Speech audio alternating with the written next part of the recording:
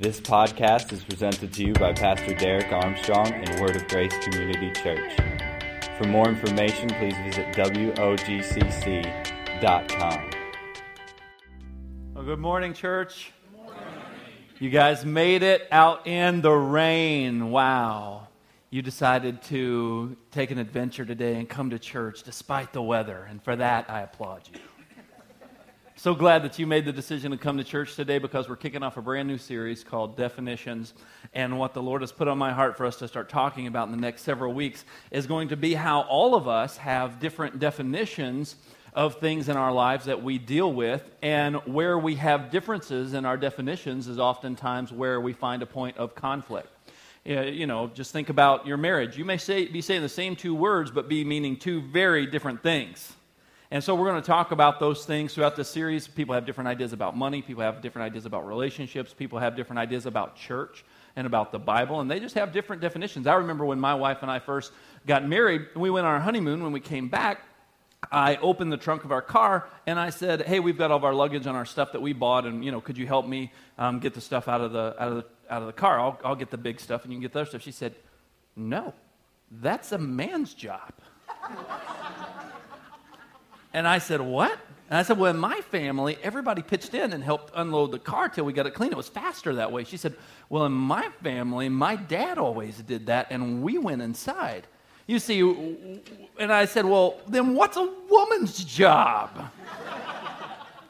And you see, here it is, we have man job, woman job. And so we have very different ideas about what's to be done in this scenario. So I think a lot of times when we have those differences, that we find that point of conflict, and a lot of times we can't get through that time of conflict because I'm stuck on my definition and she's stuck on her definition, or whatever definition that we may be stuck on. There may be conflict in church, there may be conflict with money, there may be conflict at work, because we have an idea or a definition that has been carved out and shaped for us by our experiences, by what we've been told, by what we've seen and what's been modeled before us. And so we've got this idea of how things are supposed to go, and when it doesn't go according to our definition, that's where we oftentimes will have issues. So make sure you show up over this next few weeks. It's going to be a great series. We're going to talk about all kinds of things. But tonight,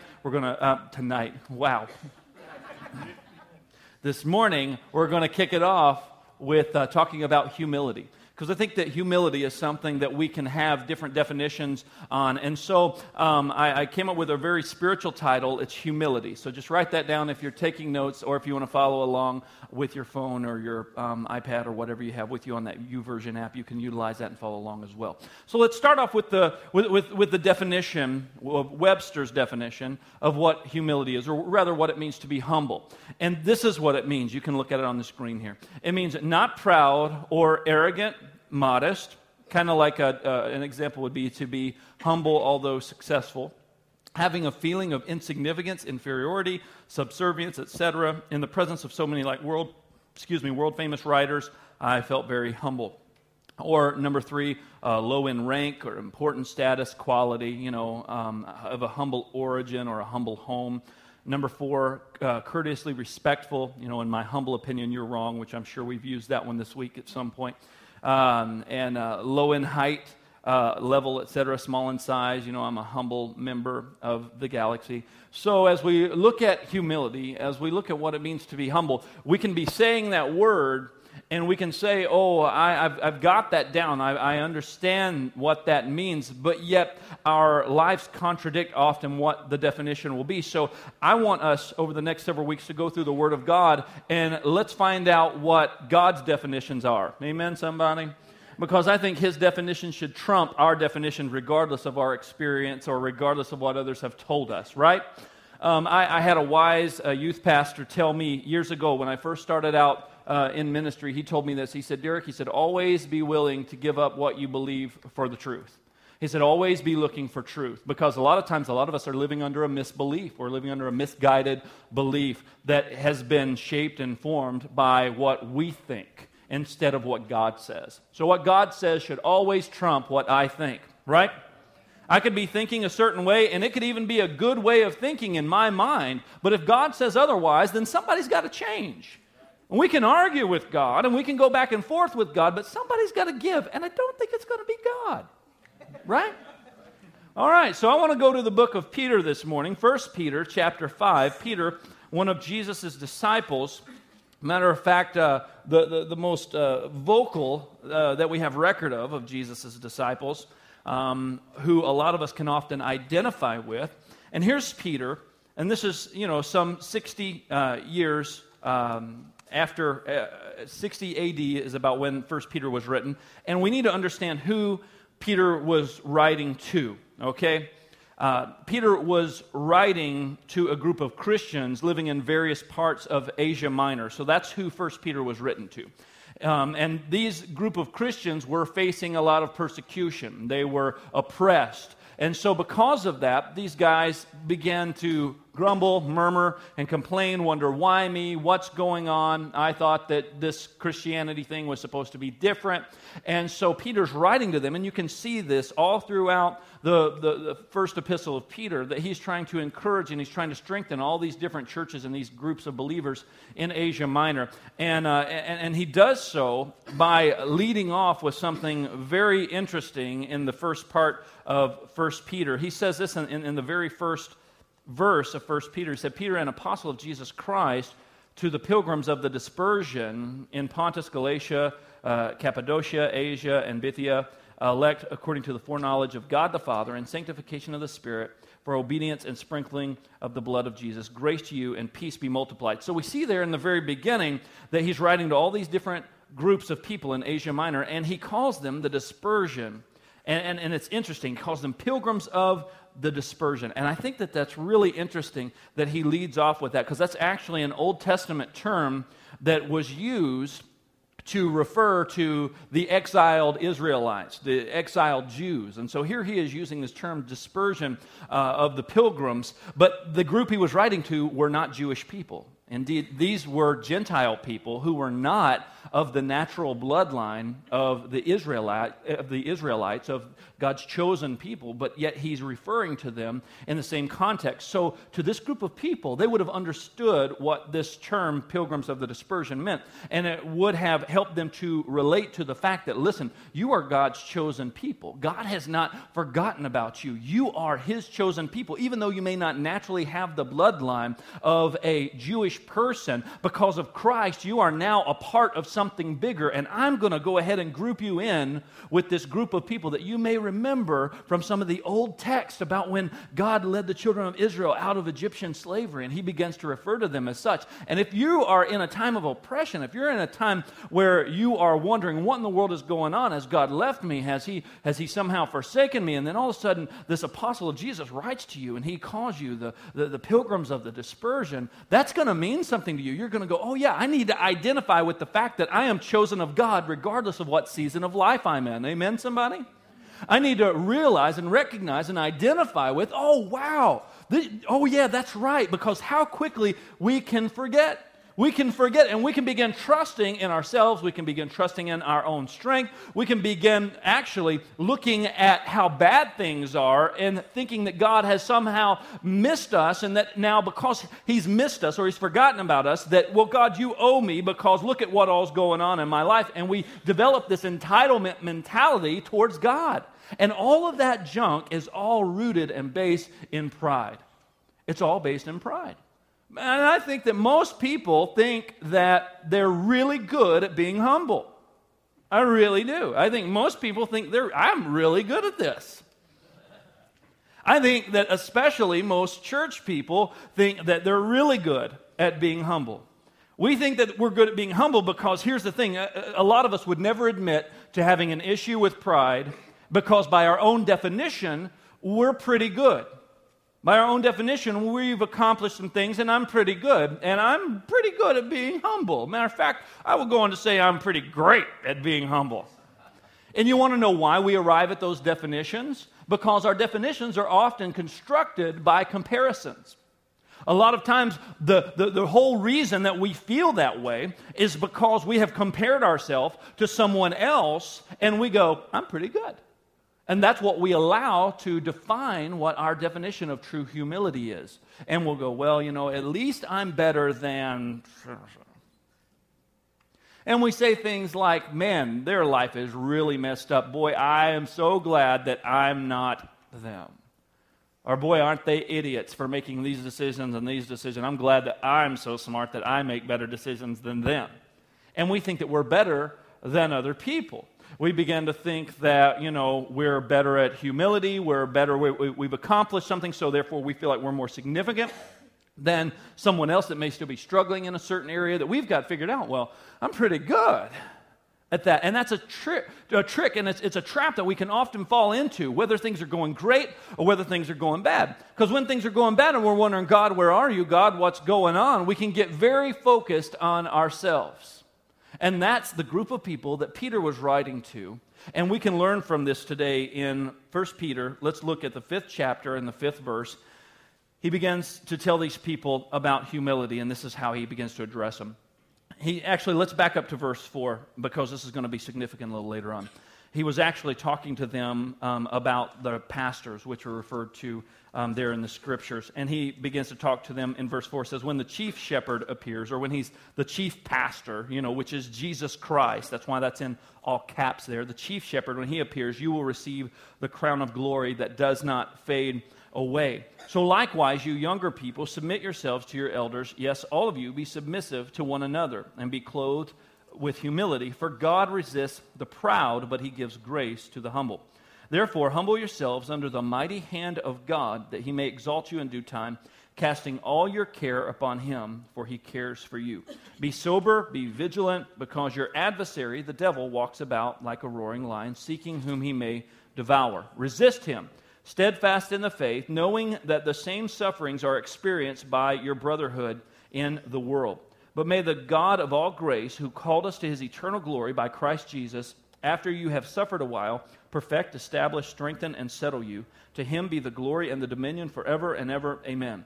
By Silvanus, our faithful brother, as I consider him, I have written to you briefly, exhorting and testifying that this is the true grace of God in which you stand. She who is in Babylon, or Rome is what that was referring to, elect together with you, greet you, and so does Mark my son.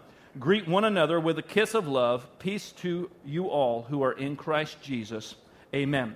So we see here at the very end of this letter to these different groups of people that Peter begins to tell them, listen, Jesus, our chief shepherd, he's the one that's going to give you this eternal crown of glory. So you guys are suffering. Let's not forget what we're doing. Let's not forget who we're doing this for. And I want to remind you to humble yourselves under the mighty hand of God, and in due time, or maybe another translation said in due season, he will exalt you. Now this would be very interesting to this group of people, because Peter has already let them know that they're this pilgrims of dispersion. He's already made several references throughout his epistle, wanting them to identify with the fact that they now belong to God, with the fact that they're now God's chosen people because of their faith in Christ, because we've been grafted in. We've been made a part of the family of God because of Jesus. And he's wanting them to identify with that and not identify with their struggles, not identify with the opposition that they're facing. He's wanting to point them once again to Jesus. And then he says, humble yourselves under the mighty hand of God, and in due time he will exalt you. Now, that mighty hand of God is also another Old Testament phrase that was used when God was delivering the children of Israel out of the land of Egypt. The mighty hand of God. They saw how the mighty hand of God moved and how he brought plagues over the land of Egypt. They saw how the mighty hand of God brought them the fire by night and brought them the cloud by day. They saw how the mighty hand of God fed them with manna in the desert. And so here it is that he's referencing once again this time when Moses, who was leading the children of Israel, who was a type and shadow of Christ, of our Savior, of our deliverer, he's referencing this and letting them know that they need to identify with the fact that this mighty hand of God is going to save them out of their travesty, out of their oppression, out of their fear, out of whatever's going on. But to do that, we've got to position our hearts in a way where we actually humble ourselves and we begin to trust in him and not in ourselves. Amen, somebody? You see, that's what Peter's trying to remind them of who they are. And I think that so oftentimes you and I can fall into the same boat where we forget who we are in Christ. We forget who we are in him. And then we begin to rely on our own strength. We begin to rely on ourselves during times of travesty, during times of oppression, during times of fear. And when we rely on ourselves, that's pride. That's not humility. That's us saying, I can figure this out. I've got this. What's the solution that I need to come up with? How do I need to fix this situation? Because I am the answer. Now, that's not to say that there aren't things that we shouldn't be doing to correct whatever situations we may be in life, but it's who are you relying on? Who are you searching for your strength from? Oh, I have to have this substance in my life to give me comfort during this time of fear, or during this time of oppression. And so we begin to look to other things, we begin to look to other people as our source, and we forget that we are the chosen people of God. We forget that it is Him that we need to humble ourselves under His mighty hand and trust Him, whether things are going great or whether things aren't going so great, because we know that He's worth it, because He's our chief shepherd who's going to give us that crown of glory, and that we're not supposed to give up. And Peter said, hey guys, you're not the only ones going through this. Don't forget about all your brothers in the world. Remember that? Peter just wrote that, and he told him, he said, guys, remember, all your brothers in the world, don't forget, you're not the only ones that are dealing with oppression, because the enemy would love to single you out. He would love to make you feel like you are all alone in what you're dealing with. Now, you're the only one who has this kind of problem, who has these kind of feelings towards this circumstance, and what's the big thing that we always say? Nobody understands. We think no one understands, and that is a lie from the pit of hell that was crafted to get you to focus on yourself. It's a trick. It's a trap. That's why Peter wrote. He said, listen, the devil, he's our adversary. He's walking around like a roaring lion looking for whom he may devour. He's trying to get you caught up in traps and snares. And sometimes the traps and snares are not always the obvious things, right? That's kind of the point of it being a trap or a snare. If you are a hunter and you place a trap or a snare out in the woods, you don't go, okay, look right here, animal that I'm trying to capture. No, you hide it, you mask it, you camouflage it. Why? Because you don't want your prey to know. So don't you think that the traps and snares of the devil aren't going to be the obvious things? That there are going to be oftentimes things that we wouldn't even think about, that he would try to ensnare us with, to get us to fall, to get us to doubt God, or to get us to trust in ourselves and be people who are prideful in that fact that we're trusting in and of ourselves. I think that really what Peter was kind of summarizing in the last part of this epistle to these people, that you and I can glean from still today, is that he was telling them, pursue humility until Jesus, our chief shepherd, comes back in due time, because pride is a snare that the enemy will use to get us to focus on ourselves. But here's the crazy thing about humility. No one is humble. No one is humble, because if I just said that and you said, well, yes, I am. Well, no, you're not. You see how that works? You see, humility is not something that we are all of the time. Because there are times where we will be tempted or we will be drawn away from that. So we're not 100% humble all of the time. And if we think we are, then we're not. That's kind of how that works. Here's what humility is. Humility is a response to the grace of God. That's what humility is. No one is humble in and of themselves. Humility is a response when we begin to understand the grace of God. I've been talking for the past few weeks about how desperately we need Jesus, and how broken and hopeless and helpless we are apart from Christ, how dirty we are, how filthy we are apart from Christ, who can make all things new in our lives and forgive us and cleanse us and make us right with a holy and perfect God. And only Jesus can do that. And I've said this over the past couple of weeks, that when we recognize our need for grace, that's when we can truly begin to be recipients of it. And that's the thing that God wants us to do. Not be prideful in our actions, not be prideful in our accomplishments, not be prideful even in the things that we're dealing with and going through, and somehow feel entitled or self-reliant, but understand that my humility does not come from within myself. It's not a decision that I make to be humble. It's a response to the grace of God. It's me realizing, wow, I need you. It's when my mind gets blown. It's not something I go, I think I'm going to be humble today. That's not how humility works. Humility is a response when we understand how much we need Him. It makes us go, oh my God, I need you. And it humbles my heart. And it drives me to worship. It drives me to want to seek Him and know Him more. It's a response to the amazing grace of God that He has given us, this free gift that He has given us. Because you see, the moment we claim to be humble, the moment that we think that we in and of ourselves are humble, then we're no longer humble. We have moments of humility in our lives, but we need to keep the grace of God at the forefront, the work of Jesus Christ, the finished work of the cross and what He did for us at the forefront of our minds, and remind ourselves of who we are in Christ, just as Peter was trying to do with the group he was writing to in Asia Minor. So we can allow our hearts to be humbled by the grace of God. See, the enemy would love for nothing more than for us to focus on ourselves. That's kind of his thing. He wants us to be right in our own eyes, to be just in our own eyes, to be pure in our own eyes. And folks, let me tell you, that can never happen in and of ourselves, right? We need Jesus. We could never fix that problem. Only Jesus could. So the enemy would love for nothing more than us to focus on ourselves and how good we are, or even how bad we have it. You know, I've known people, and probably myself included at different points in my life, that pride has gripped my heart because of what I was dealing with or what I didn't have and what I was going through. Oh, well, look at me. Look at how much I'm suffering. Look at me. Look at me. Look at all the things I'm going through for you, God. You want to have those feelings? Go plant a church. Those feelings will come very quickly. When you start dealing with opposition, when you start dealing with some of the challenges of planting a church, you'll go, God, I did this for you. Really? And He's going, what? Really?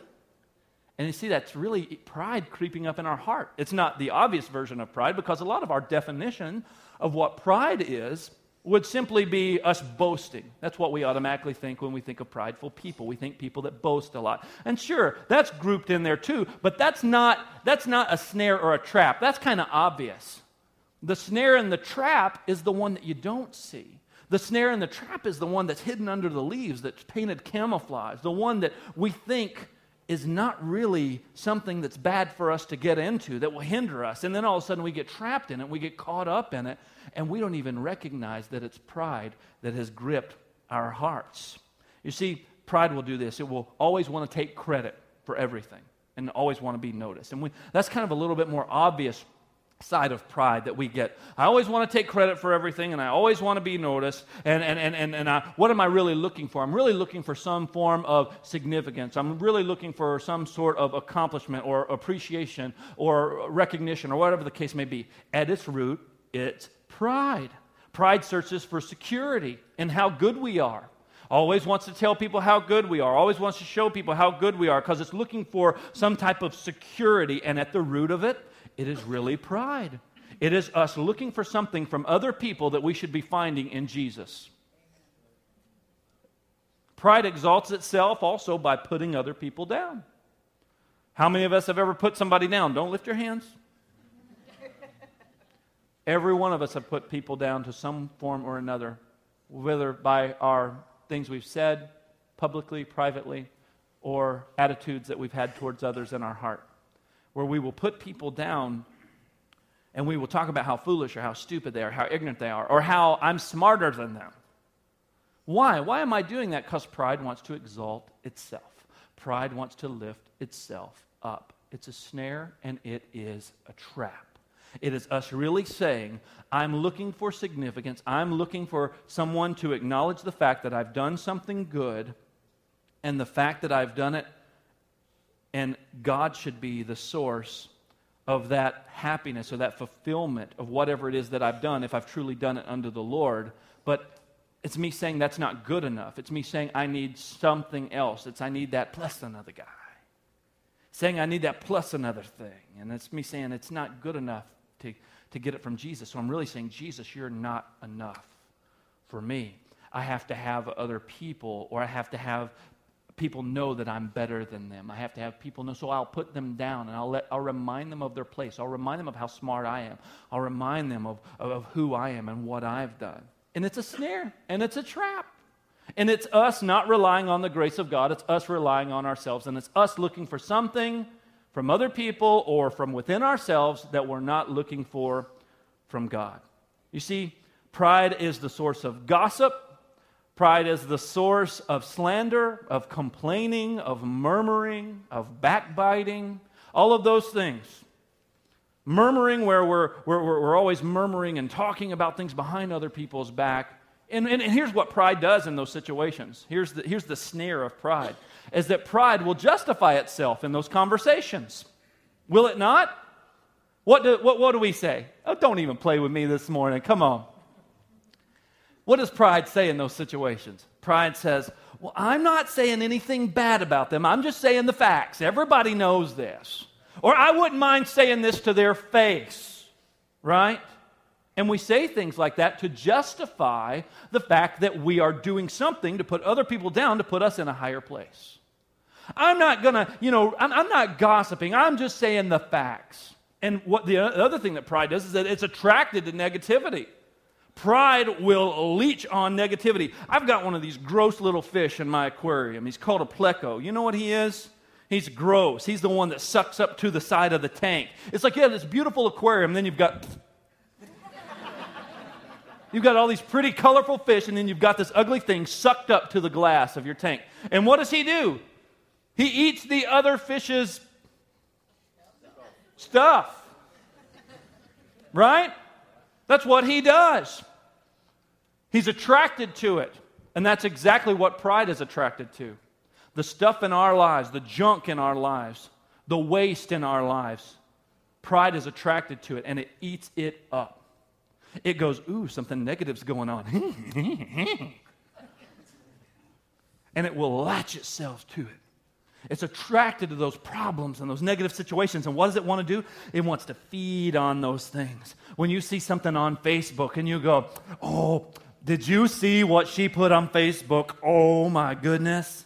Did you hear about what he did at work? Did you hear about what's going on in this situation? Did you hear about this and this in church? Did you hear about this and this, what she did and what he did? And all these things, all of the source of it is I'm wanting to exalt myself by putting other people down. And at the root of it, it's pride. And it's looking for something from myself or from other people that I haven't yet discovered through accepting the free gift of grace. That's what it is. It destroys friendships. It creates divisions and rifts and ripples in churches. It hurts the body of Christ. It hurts families. And it's all rooted in pride. It's all rooted in self. Because that's who pride is trying to take care of, is self. Pride thinks it knows best what you need, and it will get you to rely on what it tells you need instead of us relying on the grace of God to be enough for me, whether I'm on top of the mountain or whether I'm sucking for air at the bottom of the valley. Amen, somebody? It's attracted to that stuff, and we have to be careful because it's a snare. It's a trap. If you find yourself always being attracted to negative situations, stop the conversation. Stop the thread and the message on Facebook, because those are the secret ones. When you do the secret messages, nobody else can see but you and your friends, but you're talking about what's going on publicly. All this stuff, it will destroy you and it will hurt others. The Bible says God resists the proud, but he gives what to the humble? Grace to the humble. Why does he give grace to the humble? Because they've earned it through being humble? No, because they realize they need it. Amen, somebody? And when you realize you need something, oh, that changes everything. It changes the attitude of my heart. It changes the attitude of my heart and who I'm trusting in and what I'm depending on. Oh, man, I've been trusting in and depending on myself, and now all of a sudden I get it. I get it.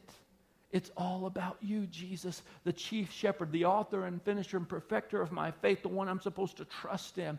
I get it now. It's all about you and your awesome gift and how desperately I need it. Because if I rely on myself, bad stuff is going to come out. Bad stuff is going to come out of me if I rely on me. Good stuff is going to come out of me if I rely on Christ. If I learn to trust in him. I want you to check this out. Peter said this in the first chapter of 1 Peter. If If you still have that, you can turn over there with me. 1 Peter chapter 1.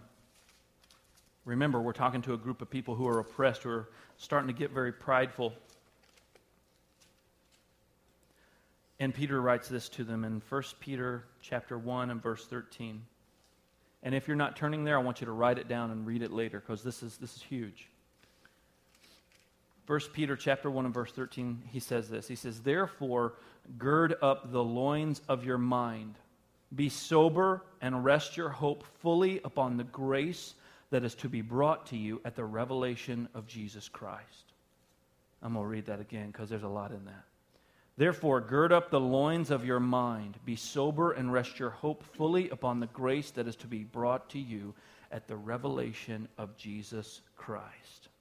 You see, Peter was telling them to be ready for these challenges, to be prepared in their understanding of what it meant to follow Christ. You need to be ready. You need to gird up the loins of your mind to understand that our hope rests in the revelation of Jesus Christ and our need for Him. Because really what humility is, if we're going to define humility according to Scripture, humility is a fruit of recognizing how much we need Jesus. It's really what it is. It's not something we turn on and turn off. No, when we recognize how much we need Jesus, it humbles our heart. It humbles our attitude. It humbles our reactions to other people, because I realize, man, I need Jesus. It causes me to not think more highly of myself than I should, as the Bible says in Romans 12 and 3. But that I should understand that, man, it's all about Jesus. It's not about me. It's all about Him and how much I need Him. You see, some people get it. Some people get that. They get it, but other people may think, I've done that, I've got that, now let's move on. And that's dangerous. That's very dangerous when we want to move on from grace because we think that we've somehow mastered something in our lives. What is that? That's pride, right? All of a sudden, I've got grace, I've got it, let's move on. No, I want you to understand something. We never stop needing Jesus, right? We say that a lot around here. We never stop needing Jesus. We never stop needing Him. We never need to stop reminding ourselves about the gift of grace that you and I have freely received. We never need to stop reminding ourselves of the fact of who we are in Christ. We never need to stop reminding ourselves of the fact that we were bought with a price. The message of the cross, the message of grace never needs to get so complacent in us that we become reliant upon ourselves, because it can quickly happen. And what is it? It's a snare and a trap. It's a snare and a trap of the devil to get us to focus on ourselves. Oh, I've got that. Now I'm ready to move on. No, we always need to be reminded. I love this quote. Martin Luther, he said this. He said, I need to remind myself of the gospel every day because I forget it every day. Because how easy is it for us to get caught up in our negative situations and in the junk we're dealing with? How easy is it for us to get caught up in all of the stuff that we're going through? And begin to say, why me? Poor old me. Come on, God, you owe me. Don't you know what I did? I came to church in the rain. I didn't even get to do my hair like I like to. My beard's all crazy. And we make all these excuses and feel like, God, you owe me. God, you need to do this for me. Instead of us humbling ourselves under the mighty hand of God that leads, that guides, that directs, that corrects, that helps us every step as we're being led by His Spirit, as we're being guided by His Spirit into all truth, as we're growing in our understanding of who He is and who we are in Him. And the fact that we are now sons and daughters of the King of Kings, that we're now a part of the family of God, that now what we were dead to, what we never could have earned, now we are a part of that, not because of what I did, but because of what Jesus did. Man, that should position my heart in a place of humility like nothing else. It's a fruit. Humility is a fruit of recognizing how much we need Jesus. It's understanding my desperate need for Jesus that humbles my heart and reminds me of this fact that it's all about Jesus. It's interesting here in 1 Peter in chapter 1, verse 13. he said, therefore gird up the loins of your mind. I had to think about that because we don't talk like that. We don't say those words. We don't tell one another to go gird up something. It's just weird. So I want to see what is it? And it was actually a tradition. Girding is actually a tradition of when we were going to, if we would go to battle, those guys in those days wore the long robes. And so they, if they were going to go into battle, if they had to be ready for something, if they were going to be prepared for something, maybe to act quickly, to make a quick move, what they would have to do is they would have to gird up their loins. They would actually take those robes and they would gather them together and they'd pull them up about right here, about halfway up past your knee. And they would gather all of the clothing together from that robe, and they would take their belt and they would secure all of that clothing inside that belt. So when it was time to act, when it was time to move, that they could move quickly and that robe wouldn't get in their way. Because I imagine, I've never tried to run in a dress or a robe, but I would imagine that would be really difficult. So they would take all of that material and they would wrap it up, and that was called girding up their loins. And Peter tells the churches in Asia Minor to gird up the loins of their mind. To gird up the loins of their mind. So I believe that what Peter wrote and what the Scripture is still speaking to us today is saying that we need to be prepared in our minds. We need to be ready because there is an enemy, there is an adversary, the devil, that walks about like a roaring lion that's looking for people to devour, and we need to be ready and be reminded and understand who we are in Christ. Amen, somebody? And I do that by humbling my heart and recognizing my need for Jesus. I do that by understanding, wow, this is really all about you. I'm preparing myself by seeing exactly what Jesus did for me, by understanding His grace. And I want you to write these 3 things down that we can do to help to gird up our minds as we grow in grace. We need to walk in the fear of the Lord.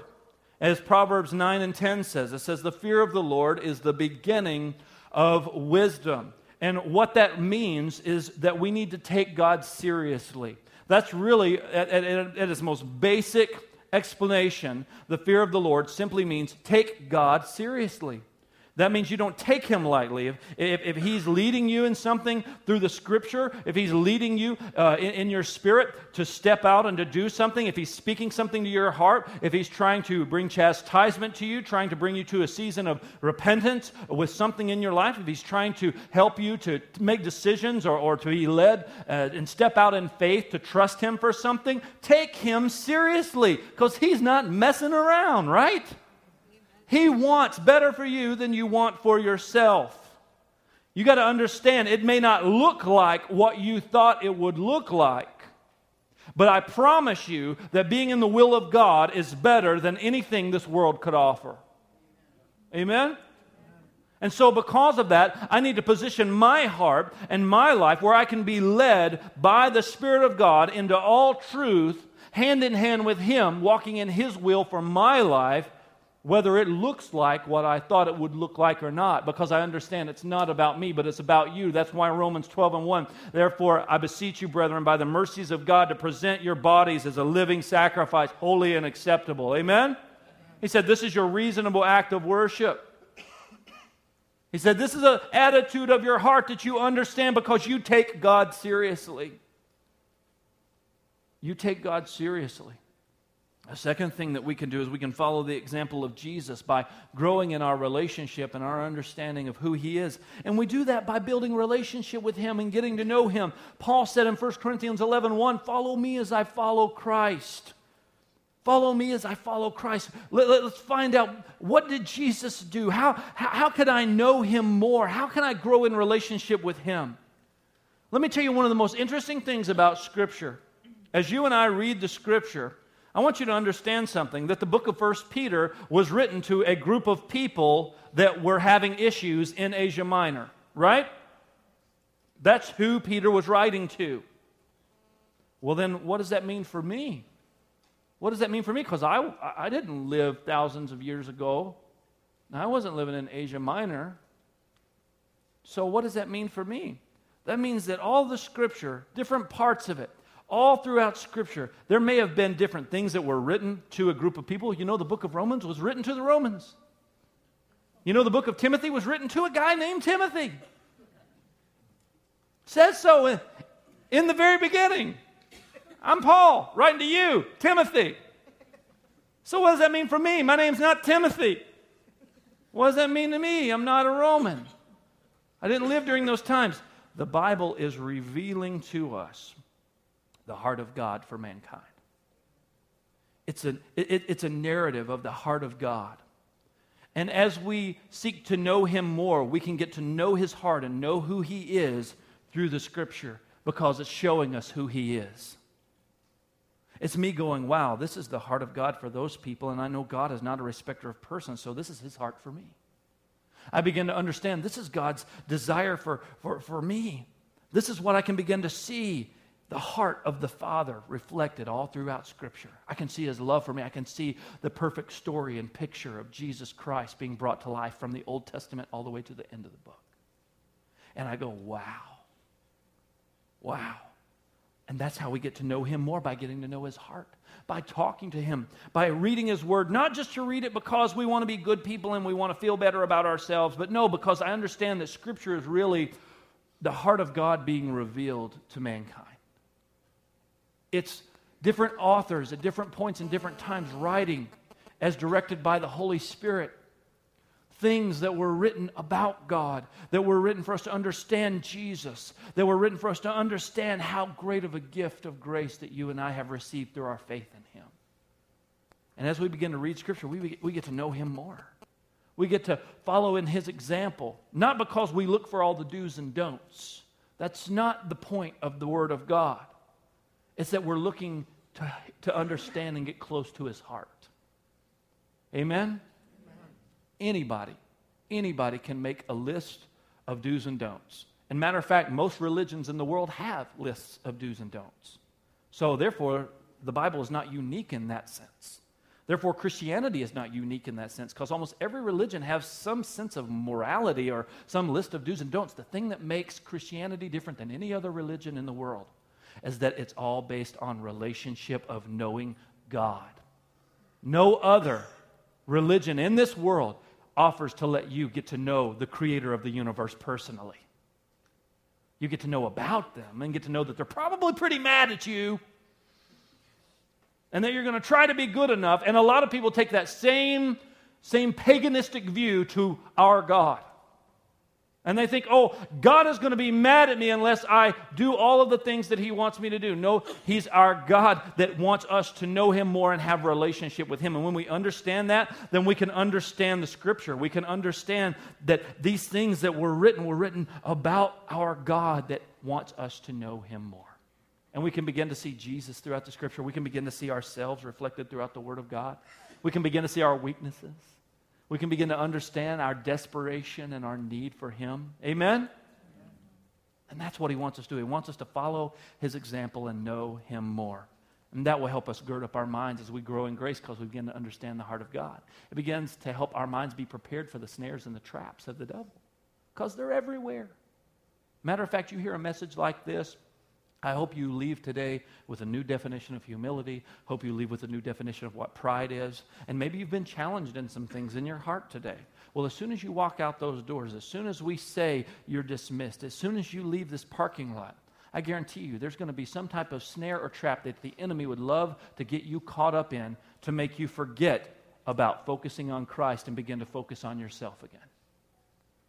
It's a snare. It's a trap. But if we gird up the loins of our mind, we can prepare ourselves by reminding ourselves of who we are in Christ. Amen? Amen? And another thing that humility is, it's accepting our place. And that's what Romans 12:3 says. Paul says, don't think more highly of yourself than you ought. At that time, he was writing to the Romans. They were having issues because there were people that had certain gifts, that did certain things, that had certain recognition in the church, and there was a bunch of division and junk going on because I want that. I want you to look at me, so I'm going to try to be this person. I'm going to try to be this. No. Don't think more highly of yourself than you ought. Understand your place and understand that it takes the whole body of Christ working together to make this thing happen. Don't get prideful thinking that it's all about you and that somehow there's a corporate ladder to climb in the body of Christ. There is no such thing. It does not exist. And if it does exist, it's because we've made it and it's not of God. There is no corporate ladder. There is no hierarchy structure to where we can somehow climb this ladder of success in ministry or in church or in Christianity. He said, don't think of yourself more highly than you ought. In other words, he wants you to understand the grace that you've been given, the calling that you've been given, the gifting that you've been given, and operate in that. And be good at it because he's made you to be good at it. And it's not any more significant than anyone else. Just because you may not be up on the stage speaking week in and week out doesn't mean that I'm any more significant than someone who is watching our babies right now. Amen? It means that it takes everybody doing their part. It takes the body working together to get the message of the gospel, the truth of Jesus Christ, out to many. It takes a lot of folks doing that.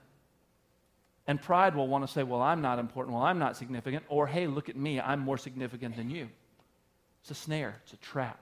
It keeps the body of Christ wounded, hurt, and defeated instead of progressively moving forward. It'll keep us slandering, gossiping, backbiting, murmuring, complaining, instead of keeping us focused on the task at hand. There are so many little foxes that will try to spoil the vine. Isn't that what the Word says? It's the little foxes. It's all the little things that will try to take away from Jesus. They will try to take our attention off of Jesus. There's so many things that we could get upset about, so many things we could complain about, so many things we could murmur and gossip about, so many things that we could be prideful about. But are they helping the body of Christ? Are they helping my marriage? Are they helping my relationship with my kids? Are they really helping me at work? Or is it me just focusing on myself and what I think I need and what I know I want instead of me resting in Christ? Instead of me acknowledging God and trusting in Him? Instead of giving credit to Him, because when I give credit to God and I look at Him as my source, it will root pride out of our lifestyle. Amen, somebody. I want pride rooted out of my life. And you know what? I've been through a lot of seasons of brokenness where I've thought, man, I've got no pride at all. And then I go, oh, wait a minute. Yeah, I forgot. Oh, yeah. I thought I had overcome that. I thought I had mastered that in my life. But you know what? The snare is always out there. And we've got to gird up the loins of our mind. We've got to think the way God wants us to think. And the only way we can do that is by knowing His heart. By knowing His heart. How do we know His heart? We get into His Word and we begin to see His heart. Not as a list of do's and don'ts, because anybody can print a good list of do's and don'ts. Not a list of this is going to make your life better, this is going to make your life worse. That's not what the Bible is. The Word of God is the revelation of God's heart. And it's us seeing Him, and it's us looking at Him and understanding His heart for me. It's us accepting, you know what, this is what I'm called to do. This is what He's created me for. And me resting in that and me thriving in that. Instead of letting pride grip my heart to the place to where I think that I'm somehow incomplete unless I have this. Unless I have this kind of recognition.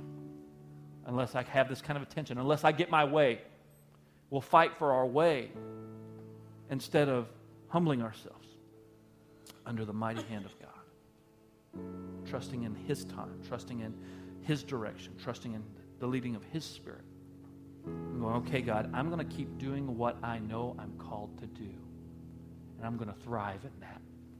Because I'm not going to think of myself more highly than I ought. What does that mean? To not think of ourselves more highly than we ought. For us to not think that we have all of the answers. Isn't that hard for us to do sometimes? For us to admit, you know what, I don't have all of the answers. For me to trust in God and submit myself under His mighty hand. What does His mighty hand do? It protects, it corrects, it loves, it guides, it leads. To humble myself under His hand. I humble myself under the hand of God by recognizing I don't have all the answers. I don't know everything. I have to trust in something bigger than my rationale, than my thought process. I have to trust in something bigger than what someone else may say or do. I'm not going to let the little foxes spoil the vine anymore. I'm going to focus on what matters, what He told me, and I'm going to trust in His grace to help lead me and guide me regardless of what season of life that I may be in. And that's what true humility is. Amen, somebody? Would you bow your head just for a moment? Thank you for listening. For more information, please visit WOGCC.com.